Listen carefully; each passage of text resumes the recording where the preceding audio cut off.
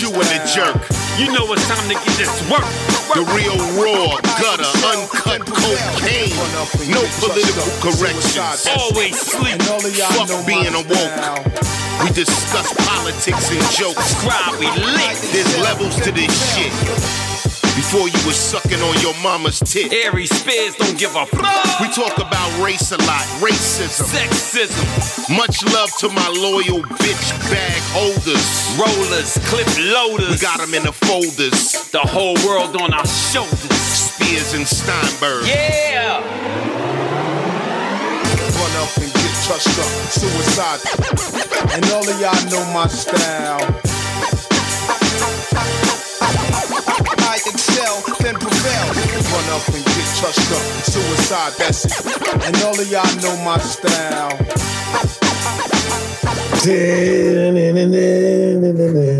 Yo! Hats off to Mr. Steinberg for the excellent recommendation. Get y'all up on it, just like I brought to him, which was brought to me, Mayor of Kingstown. I'm bringing to you, which was brought to me by Mr. Steinberg, The Offer, available on Paramount Plus or Amazon Prime. Which is it's a movie. It's a series about the making of the movie Godfather. And there's still one episode left, and neither me or you have seen. Yes, and this was season 1. I'm only assuming this is a safe assumption. Season 2 is going to be about the making of Godfather 2. I hope so. Where else do you go with it but that? I don't know if it's going to be as exciting, though, because this movie... Right. And I said, I'm going to ask you, is this the first question? So let me just ask you this first question. We're not going to get into the details, but just this question, because I think it's important. Before you even ask the question, here's part of my answer. Go ahead, ask the question. If you're a first-time movie producer... You get your big break. Does this movie get made? Yes, because if you are as passionate about it as you should be about anything you are attempting to do, rise or sink or swim, rise or fall, you see it through till death. But God damn it, and I might have wrote this note more than once. I got exhausted watching this. I just got tired, man. My soul, my energy, because you're going to hear me repeat some things that you guys have heard me say on this podcast about Hollywood. But man, I really wish you guys could walk in Tinseltown shoes, because if you did, you could relate to how fucking draining this business can be on your fucking soul and your mind. And listen, life can be draining, period. But in this game, it's a special kind of fucking they give you. The sodomy is a special sodomy. I just went, the fact that this dude, and you can't help but root for, what's his name? Rudy. Not Ruddy. Ruddy. Al, right? Al? Was it Al? I heard him call him Al a couple times. It's Albert S. Ruddy. This motherfucker, man. You couldn't help but root for him. Towards the end, I found myself rooting for him because I was like, the movie gets done, obviously, but you just went, they just can't not fuck with you. They can't not try and not ruin it. That's because that's the first question I had. Does it get made? And the reason is, as you watch like you just said, if it's your passion, you do it till you die. But that's it. This is where this movie, by no means should this movie had ever been made. Not to mention the huge piano that's hanging over your head going, and it better succeed. Yeah. So on top of dealing with all the fuck shit he got to put up with, the problems that never seem to stop coming, oh yeah, and be successful. Be successful while y'all fuck with our vision. Fuck with Coppola's vision and dreams. And dude, here we go where I get repetitive. Somebody in this business, in show business, when they're wrong, should lose their job immediately. If they said, do this, and you said, no, I'm fighting you to do that, and you're right, that person that told you to do this got to go. But that doesn't work. It don't work that way, and that's happen that way. insane. But the thing with this movie, first of all, and let's give me a little background on why I watched this in the first place. I love the Godfather movie. I love Godfather 1. You put that in your top movies of all time. And so when I saw The Offer, and I said, oh, this is going to be like a little docudrama. We're going to get to see it. And I thought, oh, this would be cool. I thought it would be just cool. Right. As soon as I started watching it, I was fucking hooked. Right. And, there's reasons I'm hooked. There's obviously, if you're in this business at all, there's a little Hollywood love that you have for it, right? And so seeing the Chateau Marmont when it was in its first inception, and not the redo, which is where it is right now, but when it was like the spot, right? Because it was the spot. And this ruddy guy who, had a regular job, but then came up with Hogan's Heroes. Right. And then from that moment, I was like, oh, that's kind of interesting that you go from Hogan's Heroes, and then I knew a little bit, and then how it just, from that moment on, after those couple of scenes, this is a ride. But even in the Hogan's Heroes meeting, the suits, as we call them, they just, for somebody to have a job where they green light creativity, where they open the doors to you putting food on your table, paying your rent and your mortgage, and taking care of your kids and survival. And they don't have the first creative bone or instinct in their body. That is the most infuriating thing in the world. Because he was ready to say, fuck out of here to him and the dude when they had the pitch. But once the head guy was like, get the fuck out of here. Nazis, get the fuck out. But then once everybody in the room laughed, you saw him go, oh, wait a minute. Go ahead. And eventually he went, don't sell this nowhere else. We're buying it. And that's that ruddy dude's touch. He had, and that's where it is. Some people. It was a great problem solver. Some people just have this. Man. And he's one of those dudes. I was blown away. I don't want to get too far off that scene because I want to go back to, but let me just say this. Again, the fact that you're the head guy running a network and you need to hear other people laugh for you to go, oh, okay. If you're the head guy, you would think you had an instinct to go, I'm buying that without being influenced by other people. And back to this guy, Al, dude, the scene where he goes, and by the way, I was already a fan of Giovanni Ribisi. Yes. Because look, man, if you remember, and I always talk about the ability to do both, a la Jason Bateman, a la Vince Vaughn, serious, and in comedy. Remember his role in Ted, the movie Talking Bear, and he did I think we're alone now, when he was gyrating in front of the TV with the juice box. Can do comedy and can slay drama. I thought he was an awesome mob boss. I was pissed when he got shot. But let me get to my point on that. The fact that Al was able to go into his headquarters and turn him. Yeah. When Al was saying, you're not going to make this movie. And most people, and I'm one of them, the first instinct is to be defiant. I'm going to make this movie. And then look, obviously the dude was a gangster, so he can't gangster a gangster if he ain't of that world. But he went, how do I turn this and make him feel like he's still in power over this? Take out the word mafia, clean this up.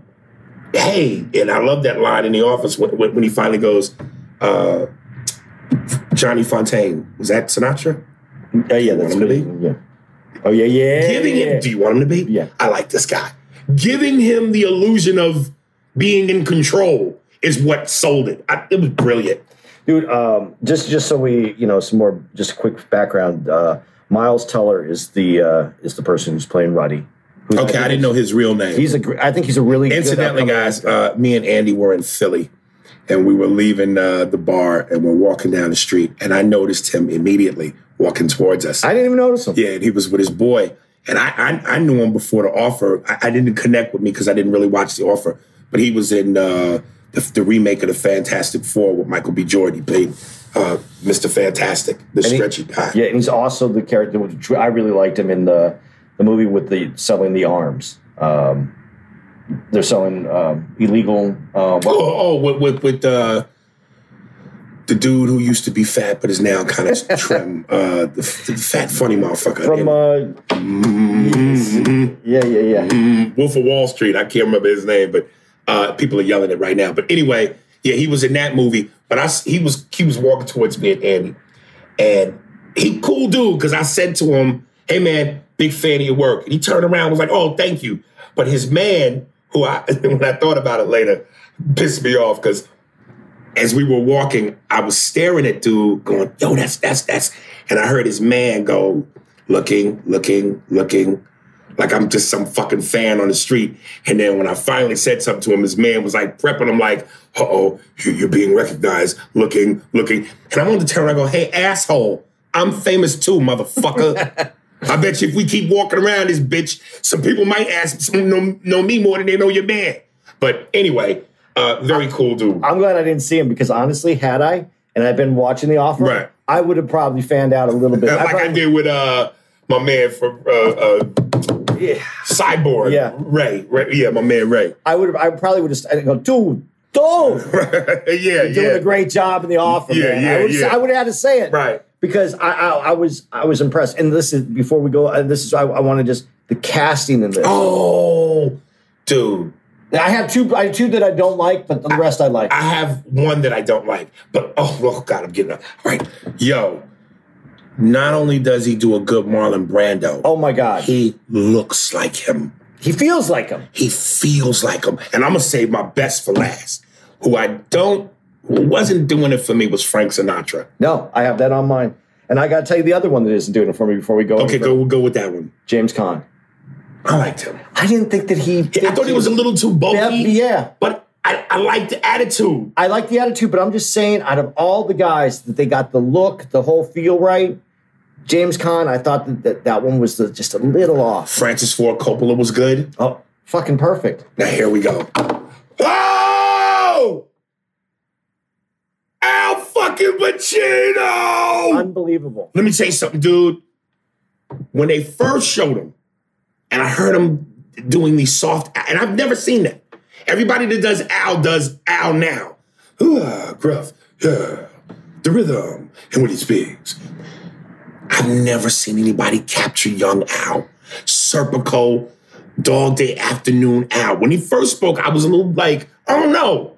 But then when they showed him, he had the lean in the head, he had the head lean, and you know, when he talked, it was very soft. And I said, yo, this motherfucker, he murdered that. And what's exceptional, and I know you haven't seen the what is the thing when they do the interviews after, right? The screen interviews or whatever. Right. He looks like him, but he doesn't sound like that at all. And that would make it even more impressive. Yeah. But it's not just his sound, it's mannerism. Dude, when he leans his head, the way Al leans his head at certain times in The Godfather, there's that great moment where, again, after the cop Sikorsky or whatever broke Mike's jaw. Yeah. And there's that great scene where, you know, Sonny is telling Michael, you know, you got to get up close and bada bing, you get his brains all over your Ivy League suit. And he goes, no, it's not personal, Sonny. It's just business. He had it. He fucking had it, dude. Dude, and I got to tell you, when they're doing the scene, or when they're doing that scene, I know we're not in order, and I don't care, because this is such a great, this is an experience. I had all my shit, episode 1, episode 2, but as you hit the points, you got to kind of ride the wave. It's an experience. Yeah, it's not just But this is what's even more amazing to me, and this is the thing that you know, I think, as for me being an outsider in this business, coming into it so late, I forget this all the time. There was a time when Al Pacino was just fucking Al Pacino. No, not when you say fucking Al Pacino. But when you say fucking Al Pacino, again, what people do now is, like I said, you get so big and you're in the business for so long, you become the caricature of yourself. Right. So everybody, again, but when you say fucking Al Pacino, you talking more about his greatness as an actor. No, right? no. I'm talking about how what's his face, Robert Evans, the head of Paramount at the time, was, I don't want fucking Al Pacino. I was going, why does this man have such a hard on? Too short, too soft. Didn't see him as a gangster. But he made it seem personal, like he fucked his girl. It seemed like that there might have been some there could have been something to be before, but I read, and there's nothing, but they did what I've read is that Bob Evans just was adamant that it wasn't Al Pacino. He just didn't see him as a part. But once Ruddy and Coppola convinced him, he went with it, and then he backed it. But this is the thing. He was an insecure guy playing this part. He was afraid to play this part. There's a moment when you become that. And I forget that everybody is just a human. But here's the testament to great writing. Because I always used to say, and one of the most intriguing questions I always asked was, sometimes, you get a great actor in a bad movie, but can you have a great movie with a bad actor? I don't ever really see a movie that's well written and superb, but the actor sucks. Oh, I just can't. But no, his movies are good though. But he doesn't suck. He just has there's Keanu-isms. Well, Keanu-isms, and he's not wrapped in a. Al Pacino, like you said, he became that character. Right. He's not. I mean, he has those little phrases, but he just kind of floats through this industry in a way that no one else does. Dude, yesterday on TV was, I don't know if you've ever seen it. I've never seen it, but I know what kind of movie it is.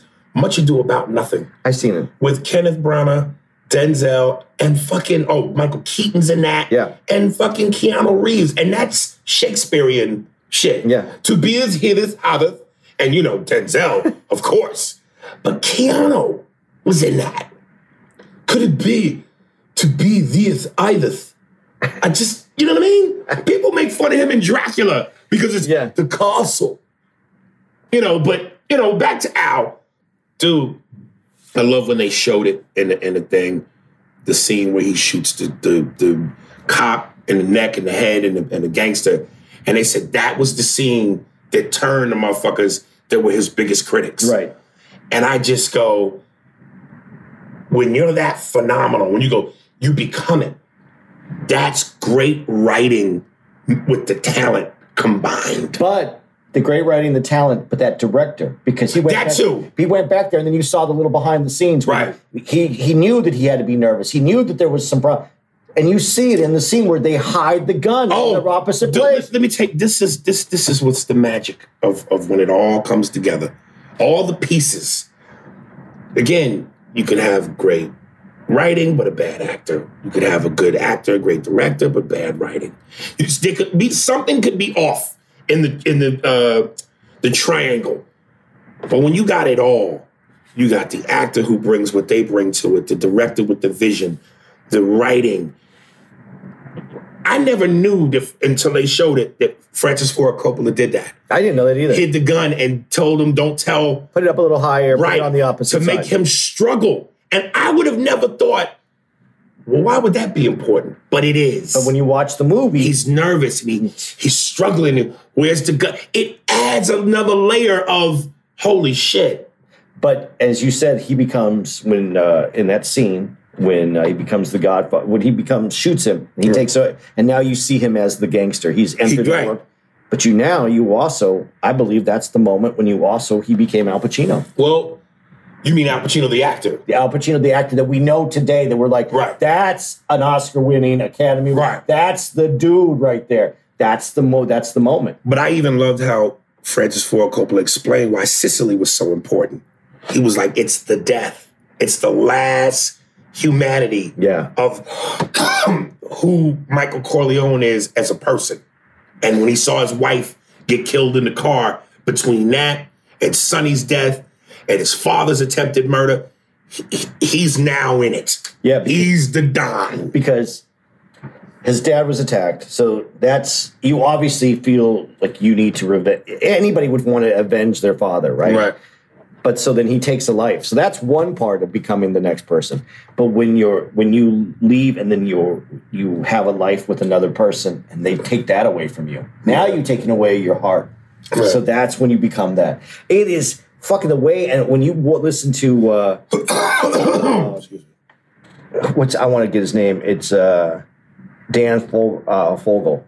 Yeah. Fogel. Fogel. Am I saying Yeah, it what right? character was that? Francis Ford Coppola. Oh, the actor. Yeah, when he's describing the scenes, and he has the movie in his head. That's what I could never be a director because I couldn't have every character in my head the way that he does. You know, unless you are just that much of a movie nut, and some people are so heavily into movies and all the little details, they'll watch documentaries and shit like that. If you didn't know, and I maybe saw Francis Ford Coppola do an interview once, but I don't know a whole lot about him from visually seeing him. I believe that's who he was. Dude played him so well, It made me go, even though I don't know I haven't seen a whole lot of footage on Francis Ford Coppola, that's him. Well, there's a very important scene to me, and this is when I called you and said, you have to see this movie. You have to see this thing. And the reason I think it's them is because they got the characters acting like people. And it's Fogler is how I was mispronouncing it. But there's a scene where, let's see if I have his name written down here, where Mario Puzo, who's being played by... he was another one. Patrick Gallo. I don't know. I ain't never seen no footage on Mario Puzo, but nigga, that's Mario Puzo. Okay. But there's a scene when they're rewriting the screenplay. Right. And they're in the kitchen, and Mario Puzo they're cutting meat, and they're making the pasta, they're making the sauce, and he goes, "We have to put this in the movie." Right. This gets this, and then you see you just see the wheels are all spinning, the creativity, the way that this is putting it together, where they're trying to humanize these people that they wrote as gangsters, right? But now they made them human. I don't know. There's these little details that are so. It was human for me when they showed Mario Puzo. With his stomach and chest out, laying in the pool with a whole pasta casserole on his stomach. Just eating. And he's not supposed to be eating. He's right, he's got diabetes and shit. Dude, I'm just telling you, we can go detail for detail in this thing. I'm telling the people out there, if you have any love for this Godfather movie, or if you have any love for Hollywood. Especially if you like that genre of movie, this is it, man. You got to see this. And we're not ending this. I'm just telling you, I am so I know I'm going to be all over the place because I love this. So let's go to your notes because you have them in order. Here's another goosebump moment for me. Once they finally kind of got the cast together, and they did the dinner where they all acted like they were really family. But that just happened. Dude, the dude playing Carlo told her to shut up at the table. And this is what sold me on dude is Jimmy Caan. His reaction. Okay. Yeah. I went, that's fucking Jimmy Caan. That was good. That was good, dude. When he was like, well, I forget what he said to him. He was like, even in that moment, they showed Marlon Brando do what I wish he had done in the movie for real. Like he said, did you put your hands on my daughter? Because, dude, when they showed Carlo abuse Connie in the movie, they never linked the Godfather knowing about his daughter being abused. Because he was already, wasn't he incapacitated at that time? That's why he might have been, but even when he got out, she could have said something. But, or Sonny could have said, one of the kids could have, but they never established that. And the fact that he made him kiss his ring as an apology, I thought that would have been great if that scene existed. Because what they did in The Godfather, which I didn't like, was when, I forget how the sequence was, but I think Jimmy Caan, Sonny's character, started trying to talk about business at the table. And the mother says, yeah, we don't discuss business at the table. So then a second later, Carlo says something, and then his then fiance, or then might have been wife by then, said something to Carlo, and he said, Connie, shut up. And then Sonny goes, don't you ever tell her to shut up. And then the mother goes, Santino, don't interfere. And that's that old school Italian, listen, if that's his wife, that's his business. I don't think as a parent that could ever fly with me, especially as a dad. Now, maybe the mother, because it's female, old school, she knows her place with her husband. That's old school. But I'm just going, if I'm the dad, I'm acting like the brother. Yo, that's my daughter, nigga. You told her to shut up? What, motherfucker? And I would have loved it. That's why when Nat wasn't in the movie, because when they show that scene in the movie, he's not at the dinner table, the father. Brando. Yeah. I would have loved to have seen that actual scene. Well, I do think that when you're the Don, Right. You don't ever say something like that. You would. Well, shit, I would think that if you know you sitting with the brothers of the Don, Yeah. 3 of them niggas, But you don't say no shit like that. I think you just know that you're going to disappear if that doesn't work out. I don't mean brothers of the Don, I meant the sons of the Don. Yeah. Dude, but speaking of that scene, that sequence, what we don't know, and I didn't know this, and actually now it makes more sense to me. In The Godfather, the scene where Sonny is beating the shit out of the dude. Carlo. Because he actually hit Tyus Howard. Right. I wonder if did that happen supposedly? Yes. Really? And here's the thing. That's why you see that punch miss in The Godfather. Because I think that you see it because they don't want to show exactly what the fuck went down because they let the scene. Well, go I was longer. going to say, what did you think of? Because I noticed between the scene where Michael shoots the cop and the mob dude in the restaurant, and then when Carlo's beating up, when Sonny's beating up Carlo, they never show the scene. They show the directors Right. and all the people behind the scenes watching the scene. But the scene goes on a long time. See, I'm thinking that might have been for dramatic purposes. I don't think so. Because I looked up, they didn't really put that much. I'll tell you the scene. The only thing that I could find that they admitted was dramatic Right. was when Joe Colombo gets shot by the black guy. Joe Colombo gets shot by the black guy. Yeah, remember? Oh, right. When he's on the platform, right? Okay. There is no evidence that linked the black guy shooting him to Crazy Joe Gallo. Now they did shoot up the house in Harlem. Which I went was crazy to me. Was like, did they even hit anybody? Because after they show all the bullets right on the fucking stoop, 18 niggas come out, including Joe. Yeah. Not Joe, but who's the bad guy that was with that black crew? Crazy. What's his name? What is it? I have it here. Crazy. No, that's Joe Colombo is the other one. The crazy one is Crazy Joe Gallo. Joe Gallo. Yeah. Him and all the black crew come out. Right. So I'm like, did they even hit anybody? I don't know if they hit that. I didn't dig that deep into it. I just know that they didn't link him to that. But they're assuming because he did hit the house, Right. and the connection that Joe Gallo has with that black mob, Right. that was sent out by Joe. I never wanted to see somebody get snuffed out more than that cocksucker. And what's crazy is, dude, I swear to God, hand to God, when I was watching the episode, and it was the one before the 9th one, it was episode 8, when he basically muscled him and said, I want the money by midnight. I said, God, I want to see this motherfucker get killed. 2 seconds later, he got killed. I was like, yes. By Caesar. Yes. And the other thing that I like that they did in this movie is they admit Caesar is a bad guy. He's a gangster. Right. But they didn't show him as a bad guy. You feel like what a mobster really was back then. This was his job. He had love. He had, he wanted a family. He wants all the same things everybody else does. Right. But this is his job. Right.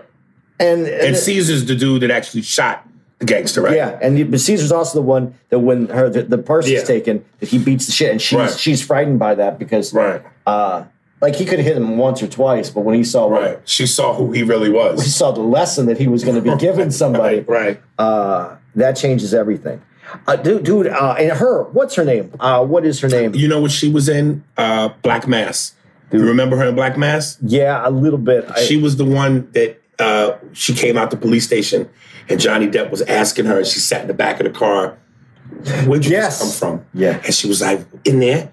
What'd you say to the cops? And she was fucking his man. And when they took her to the house, they choked her out and killed her. Yeah. Yeah, that was her. She's also in Ted Lasso, which is more of a comedy. So, really? What is her fucking name? Now I want to know who she is. Juno Tempo is her name. It's Betty McCrate or something like that she's playing. And she is, honestly, I don't know why, but she's kind of weird looking. I got a little crush on her from doing this. I was like, she is so cool in this. I got a crush on her from when she was choked out. No, but she was so cool in this, the way she does everything. Oh, and because we're speaking about her, and this is why I'm all over the place. The horse head in The Godfather. I didn't know that. I didn't know that either. It was a real horse head. Apparently, I couldn't find anything to say yes or no because I don't think that they're allowed to say whether it was a real horse head. But they obviously said the prop horse head didn't look right. And then you see him they get the horse head from a meat packing plant. Right. That's not supposed to be, because they're not supposed to be using horse in there. So even if it was a horse that really had to be put down or that was dead, they can't just take the head off and use it? I don't think that the Motion Picture Association and then all Or the the animal rights ASPCA would let that shit happen. Even if the horse is dead already. Yeah, you're not supposed to just run around with the head. But, there's also other background. If the meat packing plant has a horse in it, that means your ground chuck may not be 100% chuck. Don't mean to cut you off, man, but we have to take a break. It's nothing personal. It's just business. And I hope one day I get to this level. There's nothing better and more satisfying than being able to do what you want to do artistically and creatively. When Coppola said, I'm not putting that on film, the fake horse head. Yeah. It looks too fake. And even though the lighting guy was like, if you light it a certain way with shadows and textures, it'll look. No. And I can't wait, to work on something where somebody goes, my vision must be met, no matter what. Because that means you get to do everything that you instinctively feel is going to give you the win. It used to be frustrating on Mad TV. We didn't have this kind of power that SNL had. So we couldn't, if we did a joke about McDonald's, we couldn't write out McDonald's. We had to write out, like my shirt, McDonald's. Saturday Night Live could use the real shit. I don't know how they did it, but, I'm thinking they're on NBC, we're on Fox, network television. What's the problem? Or maybe I think that's a money thing for licensing. But if they said CNN, they said CNN. We would have CNN. So and I know that little shit shouldn't matter, but I love it when you can just do what you want the way you want it. No one telling you no. Loved it, man. Okay, and now we got to go back to because this movie, this series about this movie is really about a gangster series going on within the gangster movie. I love the intertwining of the making of the movie, but this real mafia shit going on at the same time in the movie. Oh, even skimming money from getting jobs on the movie. Oh, but the part that I really thought was fucking crazy. Now there's a division going on, and it's in New York, especially in New York, but between Italians not wanting to be related to the gangster culture and gangsters, right, who didn't want to be related to the gangster culture either. But there was a fight in between, and to watch Joe Colombo get him through all this, and then when Joe Colombo hears in a meeting that the guy who they had the house, they were going to use the house to film it. He overhears him saying that the guy won't let him use the house now. And the next thing you know, Ruddy gets a phone call, and he has to meet Joe Colombo at this house, basement, whatever. And there's the owner in there. And tied to a chair, pissing himself because he was scared. He was about to get his ass whooped or killed. And then he's like, well, do you want the house for free? And he goes, no. You'll still get paid. But yeah, you're gonna honor the contract. Dude, listen, man. And I love how Caesar told him, hey, man, once you cross that line, you can't come back from that. Yeah.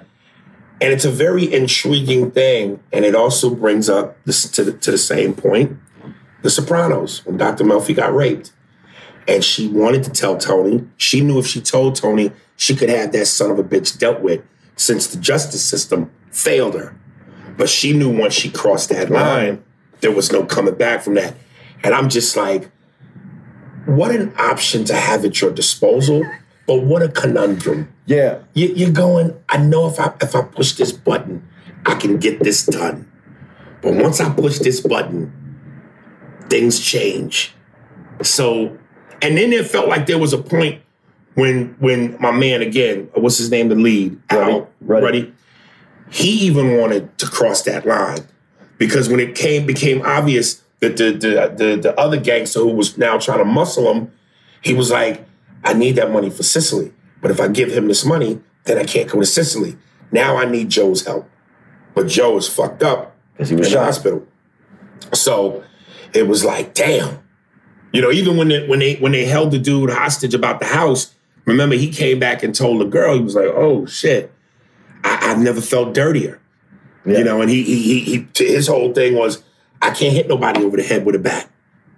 Well, yeah, because he says that to Joe Colombo when Right. they're having dinner. And then Joe goes, "That's why I think I like you." Like, because he was honest. He was honest the whole time with Joe, and that's what Joe wanted, was honesty. Because to these guys, especially to those guys back then, it goes back to Scarface. I mean, all you have in this world Is your word and your balls. And so that's what Joe Colombo was attracted to Ruddy about, that he was honoring it. He didn't even read the script. He goes, "Well, if you don't have it in here." Oh, I love that moment too. Yeah. When the script was only like maybe half the pages, and he mixed it with some bullshit pages, and he took the gamble on this gangster ain't gonna sit here and read it. Dude, have you ever tried to read a whole script? No. I can only do it if I know I'm in the motherfucker. Because to sit there and read all that shit, and I'm going, am I in this motherfucker? Or if I know I only got a limited part, you should read the whole script so you have a feel for the movie. Right. You might pick something up that adds to your performance, a tone, a rhythm. But nigga, that's a lot of reading. I'm so ADHD, and people, if you have never even looked at the script, it's not like reading a book. It's reading not dialogue. You're reading dialogue and description. And so when he first gave the script to Giovanni and he handed it to his man and said, "You read it." Then he handed it to his other man and said, "Nah, you read it." He said, "Fucking give it to me. I'll read it." The motherfucker didn't even know what fade in meant. Yeah. And then he put his glasses on, he looked at his watch, and he said, "You know what? Fuck it, I trust you." He didn't even want to read the motherfucker, man. Well, you know, and I think, okay, just to the things that Ruddy might not have considered at that moment. Right. The idea, I mean, it was very unconventional that you bring the mobsters to the Paramount. It was very smart and strategic on his part. If it was smart, but I mean, I think it's smart because it was the only way you could do it. But also, I mean, that had to make him feel kind of, well, we're going to this. Yeah, that's what I'm saying. He gave him the illusion of power. In that field, yeah, Right. Because even at the as we get towards the end, to have the screening, and they said, "We really want the screening. We can't give you the money like he was promised." Because Right. he says, "Yeah, but we really want the screening," and that's all the guys really wanted was the screening. And so they steal. I love this part because they steal the movie Right. so that they can go to New York, rent out a theater, and Right. play it for these mobsters, so that they get to see the movie before anybody else, and it was their premiere. I think this is somewhat beautifully poignant because everybody was against the mobsters against this movie because and what a bunch of hypocrisy. Y'all don't want them to make the movie because it makes Italians look bad, but y'all are the motherfuckers that make Italians look bad. So they were fighting it. Oh, it brings unwanted attention. It gives us a bad name. But then I went, the movie was so beautiful that even the mobsters didn't see it like they thought they were going to see it. No, because They went, "This is beautiful." well, it humanized everybody, and even everybody in their evilness. Like when you're avenging something that happens, you're not mad at anybody. Everything had a reason why it happened in The Godfather. Maybe if we see Ronald Williams in a nice documentary, we'll view him differently. What else? I love this so much, and I checked out as much as I could to find out the other person that I wanted to bring up, Lou Ferrigno. Oh, dude, I was looking at him. I'm going, "That look like Lou Ferrigno." But I didn't know it was Lou Ferrigno till he spoke, and I heard that deaf shit. Yeah, that's your Gemma. That's your Gemma's dad. Oh, fuck you, man. That's Gemma's dad. Fuck you. But Lou Ferrigno playing. I knew that was coming to Luca Brasi, though. I saw that. Dude, that is so amazing that who he was. And Luca Brasi, the person who plays, I got his name. I actually wrote it down. Lenny Montana, who was actually a wrestler, and then he was the enforcer for the Crime Family. Right. And he really was a wrestler before that, and then an enforcer. And then he gets that part. Again, I don't know if this really happened like that or they were taking creative license. But if it was real, again, the genius of Coppola as a director, when he was practicing his lines on the cue cards. Yeah, no, that was real. And he couldn't remember them, and Yeah. he was nervous. And Coppola said, "That's it. I'm going to shoot it just like that." That is it. Because it made sense to him that, and he explained it. He's nervous. This is not something he does. So that, him struggling in real life was the real art imitating life for the character. Yeah. I thought that was, Genius. yeah. But it's why I always, as much as people, as much as like in a creative person, I'm not the most creative person, but I have creative things that I've done in my life that I've always thought, I could do this or I could do that. And then when you see people taking these little droppings and just picking them up and go, wait, this means something. This means levels.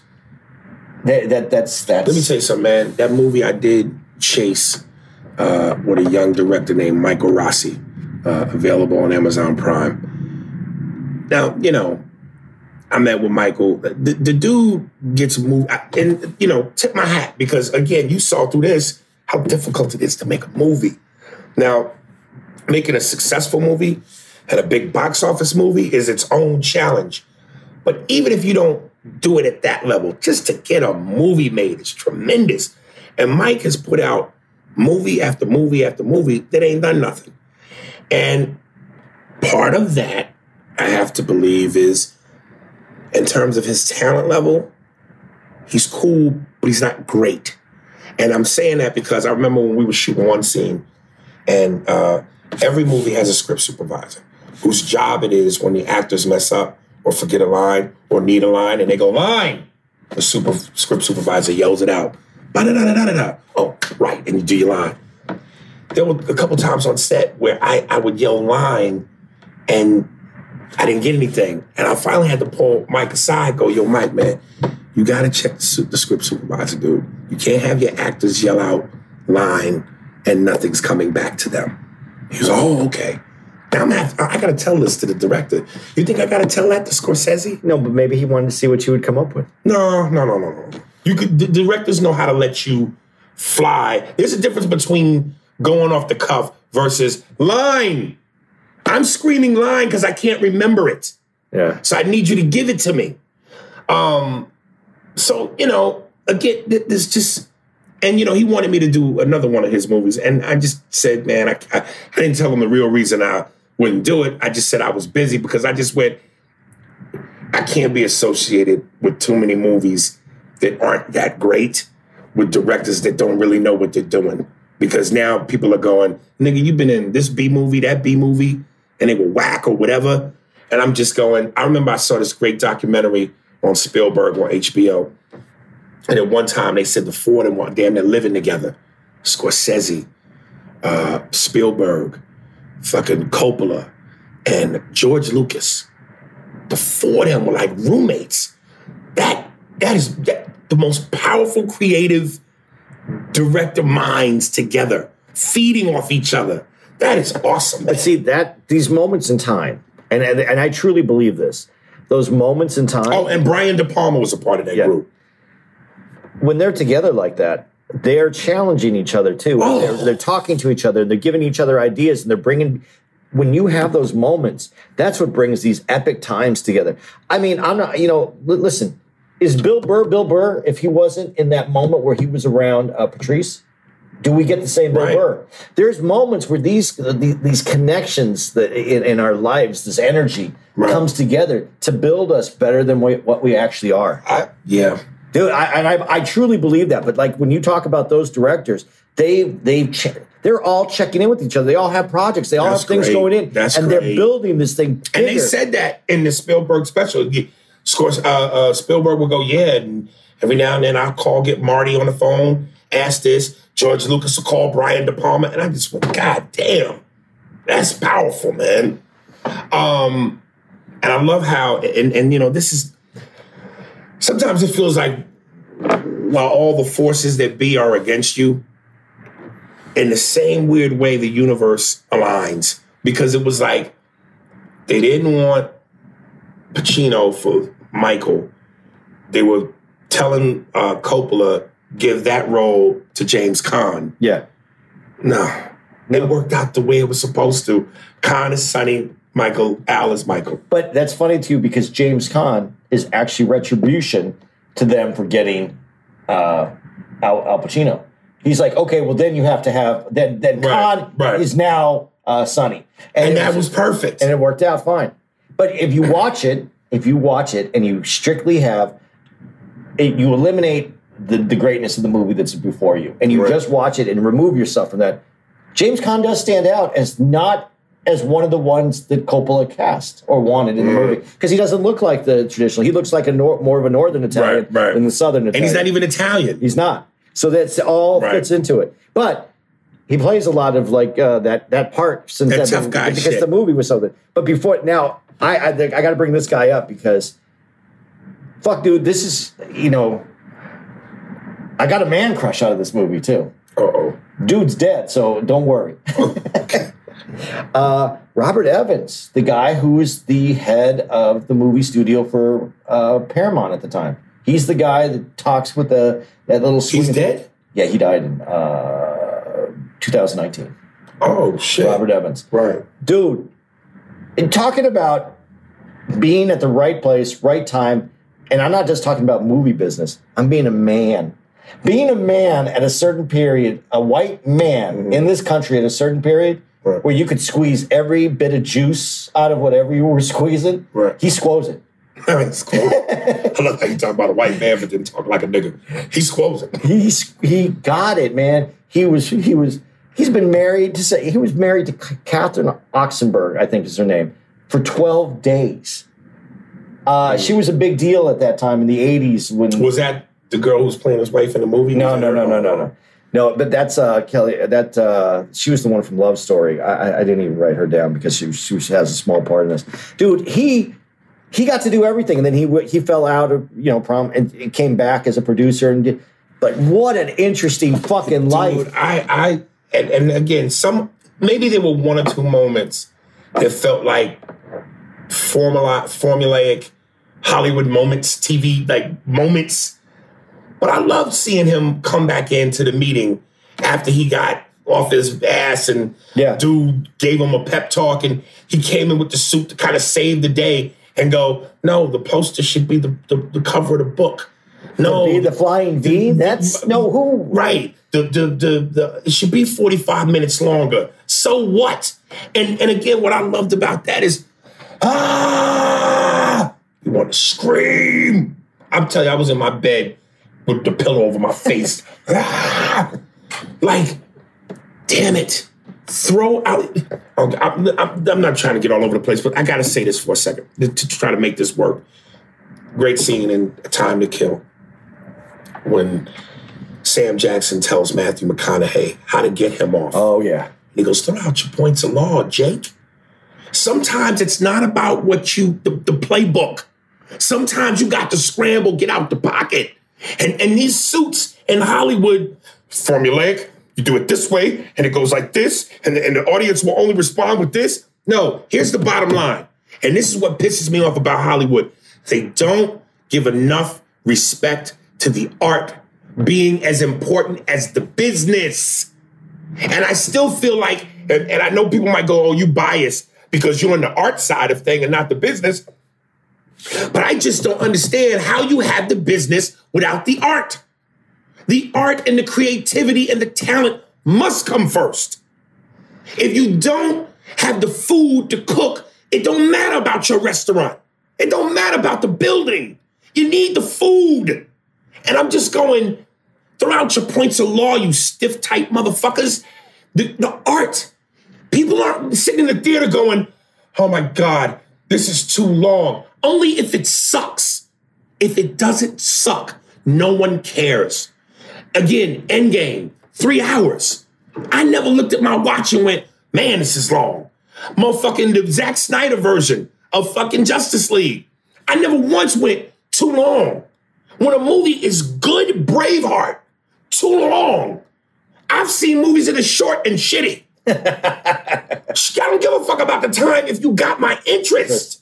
And I just wish sometimes, and that's what's so frustrating, man. The people that run Hollywood are robots. They're suit and tie robots. And they don't give enough respect to the art. If you build it, they will fucking come.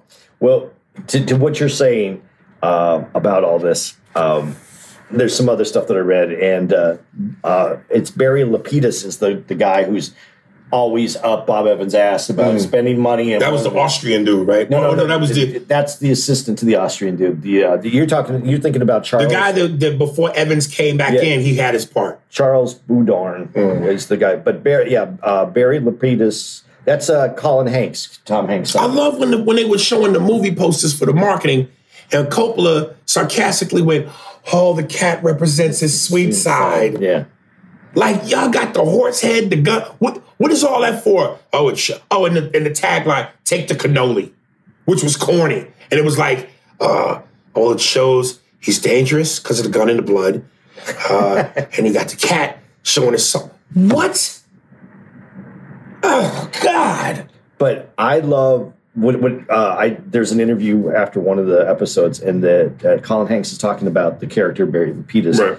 And what they said about that character is that's every roadblock of that mentality that you run up against. Right. That wasn't just the character of the man playing it. Right. That was everybody that it's too much money, it's too long, everybody that had it, they just put it all onto him. Right. And there's a quote that I read, it's from Bob Evans, but when that movie was turned in, it was a half an hour shorter when Coppola turned it in. And Evans was pissed because he said it's terrible. It's what did they call not the dailies? No, but when you go to the movies and they just have the shorts that you watch, the little the previews. The previews. He said it's a long preview to a horrible movie. Make the movie long, make the preview short. Right. And he said that was basically the two. Without that extra half an hour, it was a preview to what he had filmed. Well, even when Francis Ford Coppola got frustrated and said, "Did you even like it?" And the guy goes, "A little slow for my taste." He should have lost his job right there. But again, that's not him. That's like a combination of everybody. So we don't know. I don't really know what was said that he felt 100%. But the Charles Boudorn character, that's the head of Gulf Western Paramount. Right. Dude, he did such a good job playing that guy in though too. No, we're not talking about the Austrian dude. Yeah, that's the Austrian. Oh, okay, right. I just the casting and the way this movie went, dude. I have not seen something that held my attention like this. That wasn't a man food movie, as you put it. This was just fucking good. And I want to also say that the guy who played Crazy Joe Gallo is Joseph Rosso. Because he did such a good job playing that crazy ass motherfucker. Right. He had such a short time in this thing, and his character stands out. Like he did such a fucking awesome job. He kind of reminded me of Sammy the Bull Gravano. Yeah, a little bit in the eyes. He did. And Al Pacino's character is played by Anthony. Let me tell you something. Lapido. This is worth the watch, just to see this motherfucker play Al Pacino. And I mean, I'm almost putting them neck and neck. Him and the dude that played Brando. That scene, and I know this is a true story because I remember her and I read it. Yeah. When they go over to Brando's house and you see that come together like that when he put the cotton balls in his mouth to make the bulldog jowls and he put the polish in his hair. I just went, oh God, the genius. And he really did that. Man. Like right then. Not like rehearsed, not like he said, give me my polish. Right. But the guy himself that plays this character, too, when you see him not as him, these guys are fucking amazing actors. That's why geniuses can get away with shit sometimes. Like when Hollywood puts up with guys who are known dicks, you have to be that good and make them that kind of money, and they'll put up with your shit because you're just that brilliant. But Brando was not wanted on that movie because he had already caused so many problems. Oh, and because they said he had a string of flops. Yeah. So he wasn't like, Brando-esque at that point. And here's what's crazy. Like, again, when we talk about the greatest actors, who are the names? Pacino, De Niro, Denzel, Nicholson. Nicholson is Michael Corleone. Oh, yeah, that idea.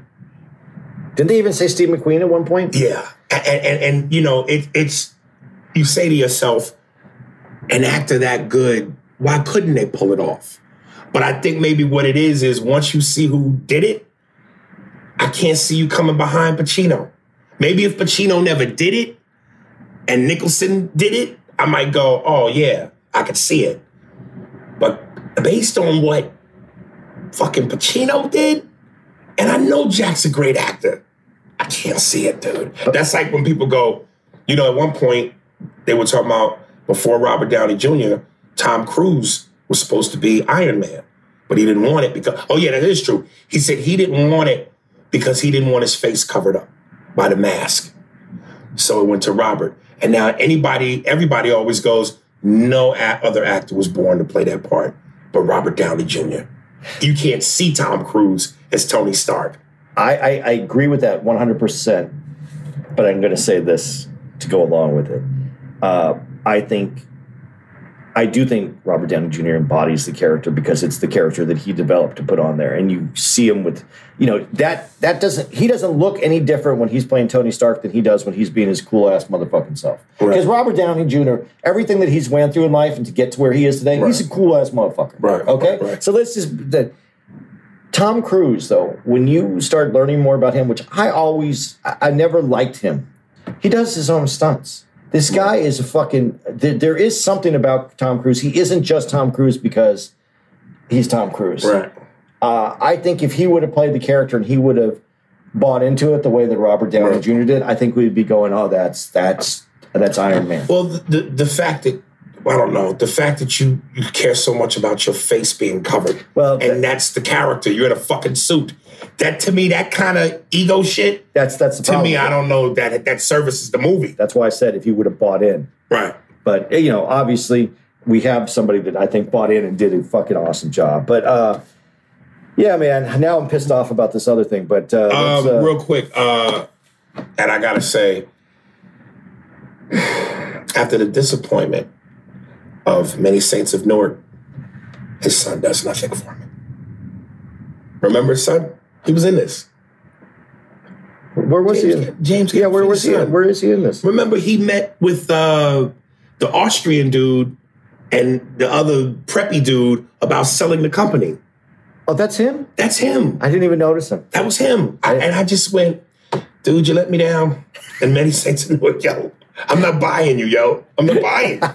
And he had the one scene, but I went, nah, I'm not buying you. I didn't even notice it because I listen, that was such a, oh, he's the guy from Texas. Yeah. Oh, that is. He sat down and had lunch with them. Dude, that's a great scene, though. That is a great scene. I know, not necessarily, not the guy, he's playing the dick. Right. But the Blue Dorn dude, when he's like, he calls him up and he goes, he calls him back and he said something like, fuck off or something like that. Right. To do this Wild West of Hollywood back in the 60s and 70s, dude, you almost wish you could be part of that. Like go back and be reborn into that time period. And maybe it's easier for me to say as a white guy. Niggas wasn't working that much then. Yeah. We were playing stereotypical roles. Dude, that Hollywood scene. Right. That was old school Hollywood. Dude, there's pictures where you see Bob Evans with all these famous people. And dude, check these guys. And Bob Evans has 2 books and a documentary. And they're fucking... I can't wait to read them. This is like my new hero. This is my, but this is my, I think this is my new spirit animal. Like Bob Evans is the dude, man. Please, if you guys get the time, I'm not. Yeah, it is definitely worth the watch. On the same level as Winning Time, Mayor of Kingstown, it holds your interest where you go. There's no bad episodes. And here's one more piece that we'll give you this because I think this is nice. If you watch it, we haven't talked about the last episode. The last episode hasn't come out yet. It'll be 10, this Thursday it'll be out.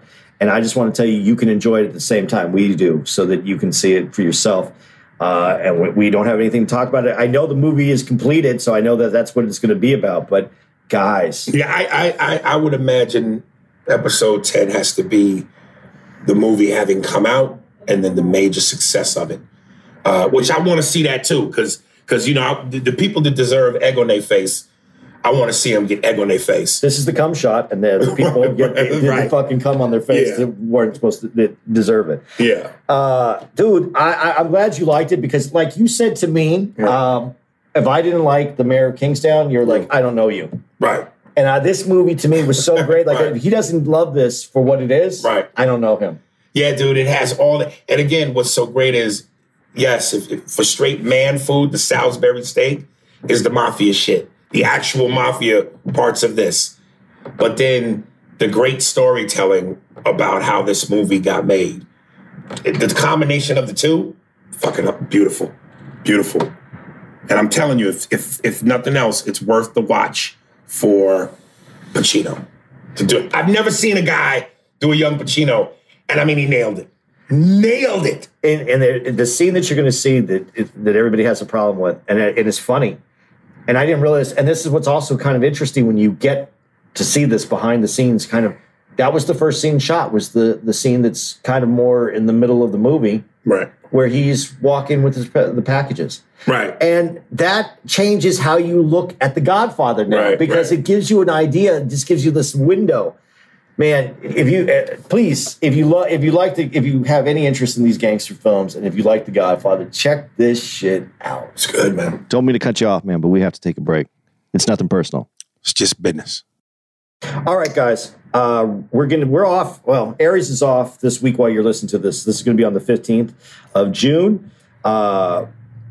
Aries is off. I will be at I'll be in Phoenix, and I'm going to be at CB Live up in North Phoenix. I'll be there the 16th, 17th, and 18th.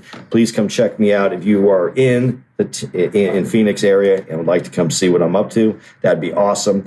Then June 24th to the 26th, we're back in Tacoma Comedy Club. We're in Washington, so we're excited about that one. And then we're going to be making an appearance June 30th through July 2nd, I believe, is the Jacksonville Comedy Zone, obviously in Jacksonville, Florida. And then, that is the 2nd. We'll be reappearing July 7th through the 10th at the Irvine Improv. And then Aries will be at the Kansas City Improv July 15th and 16th, where I'll be staying back to get my weekend off. Do you have someone coming out with for you? Yeah, Kansas City, Gerard Guillory will be in place of Andy for that date. So there you go. Yeah. Right now is Brittany Dunn, Smiley B song. It's called Old School. Artist name Smiley B, song Old School. Instagram at SMILEYB1. Twitter at All Smiles, ALLSMILEZ 105. And Facebook at Smiley, SMILEY B609. Did you see that shit I sent you about Joe Biden, the fuck out of his? You didn't see that? No, when did you send it to me? Oh, it's a funny clip somebody sent to me on Instagram. And this is a real clip. I'm like, how could this be real? Where Joe Biden, I guess, is hugging people and he's whispering in their ear and then he's kind of throwing them to the wind, like, fuck out. And somebody dubbed it, fuck out of here. Oh, no, you sent that. I did see you said that. I thought it was a joke. I mean, it is, but is that really him? That's him? Or is that altered? I can't believe that's him. It could be. Right. But I don't believe it. All right. Anyway, there it is. All right, guys. All right. Yep. Thanks, man. Fuck you out of here.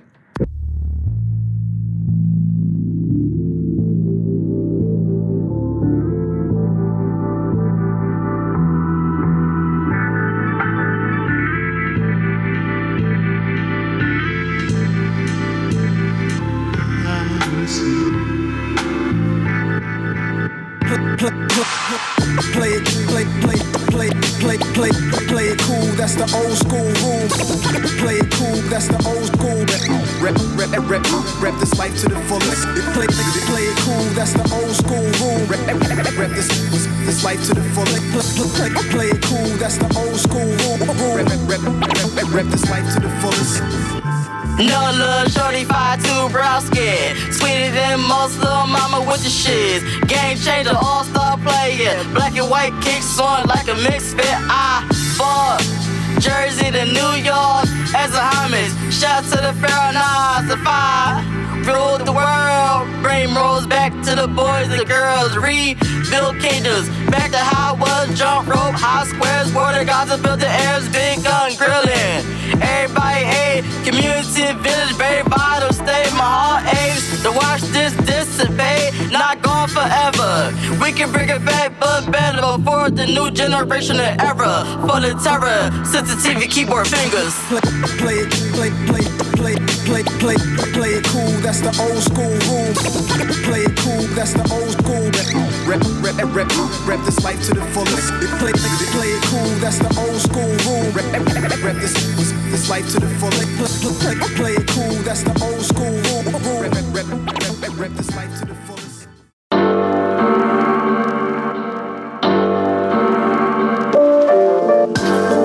Thanks for listening to the Spears and Steinberg podcast. If you'd like to know who's responsible for this shit, well, it was hosted by Ari Spears and Andy Steinberg, produced by Steve Merrick and Anthony Holmes, executive producer, Big Papa, Robert Kelly, and Matt Kleinschmidt for the Laugh Button podcast. For more information on where to find us on the internet, visit www.spearsbergpod.com.